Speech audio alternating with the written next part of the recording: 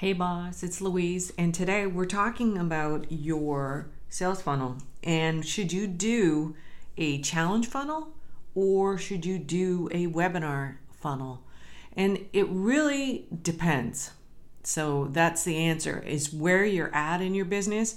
Now, if you have a framework, and if you don't have a framework, what we're going to do in this 5-day challenge coming up is we're going to show you how to create one.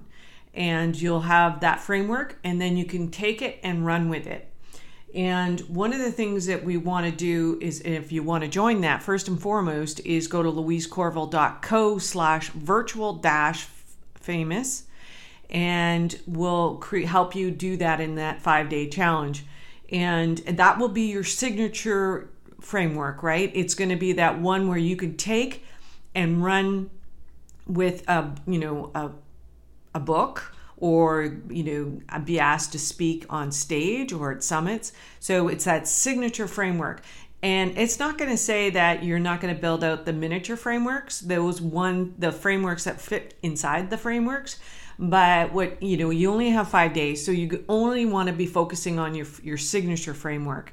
And so if you want to join that, then go to louisecorville.co/virtual-framework.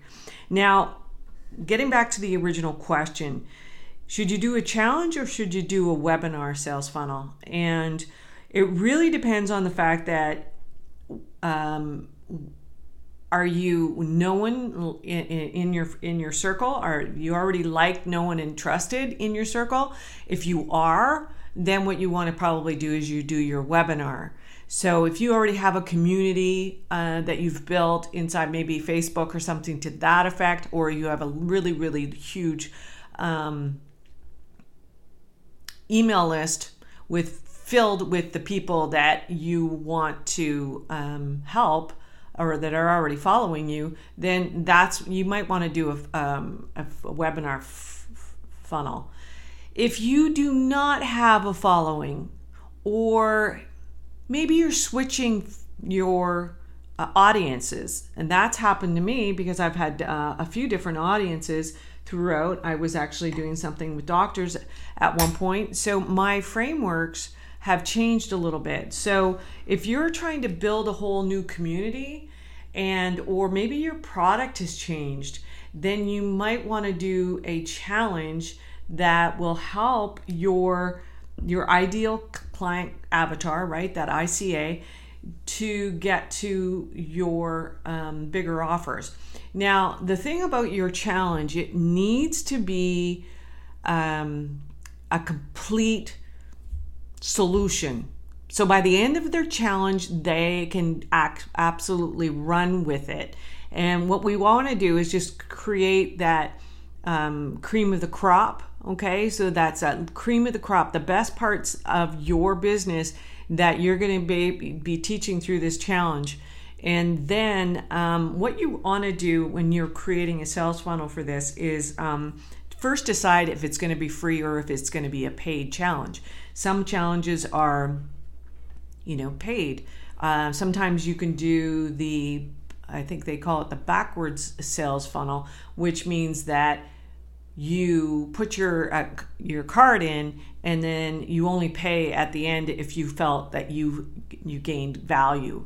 And so you can do it that way as well. So there's several ways in which you can actually build this out. But if it's free, then and you're sending traffic to it, okay? So you're paying for traffic to go to it because these are new people, so they don't really know you yet, and they don't trust you yet, right? That takes time. And so what you want to do what you could do is get them into this actual process with you. And then on the second page, as the thank you page, use that as one of a cart page. So it's doing dual, right? That cart page is actually going to be the thank you page.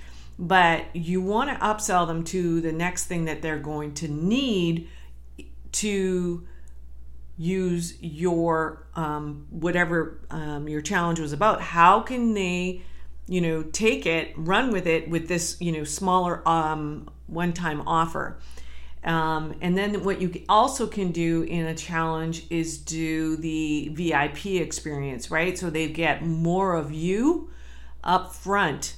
And so you can create that as well. So when you're actually creating this type of a funnel, sending people to a free offer, you need to be making sure that you're converting at the end. So at the very beginning of your process, you don't know if it's going to convert, right? So if you're doing a webinar and you're sending traffic to it and you don't know if it's going to convert at the end, then what you might want to do is do a challenge and then upsell them a little bit, with a smaller offer. It's not a huge front end offer for, if it's costing right now, you want to make sure that the value that you're giving is obviously going to be greater than what they're going to pay.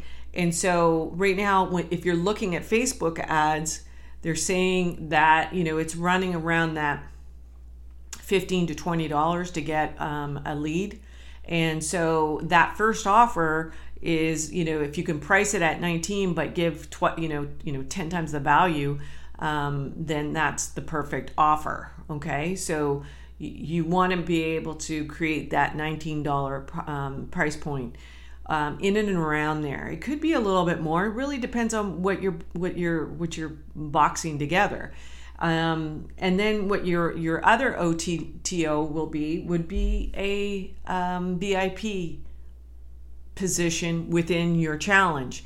Okay, so you're going to have them get better access to you, because if your challenge is really,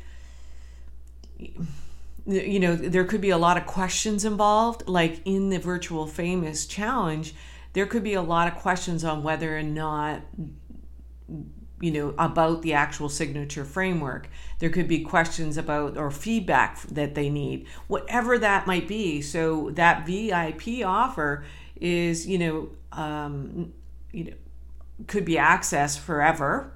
That could be one of the things as well. So you could be access forever. It could be that one-on-one with you, or that at least being able to ask you questions, right? So there's your funnel for a challenge. So basically, or, like I mentioned before, you can actually get them to pay upfront to be a part of that challenge. And, but if you're trying to build a whole new group of people to follow you or to engage with you, then what you might want to do is do it at the free end. But if you have your offer and you're well known for a specific offer, then within your group, then try the actual webinar funnel. So that's it for me today on all of the two processes that I like are challenges and webinars. But if you have any questions, please, just DM me in Instagram or join the challenge at louisecorville.co/famous or virtually-famous. Sorry, I wasn't looking at it. That's it for today. Have a great week. Bye for now.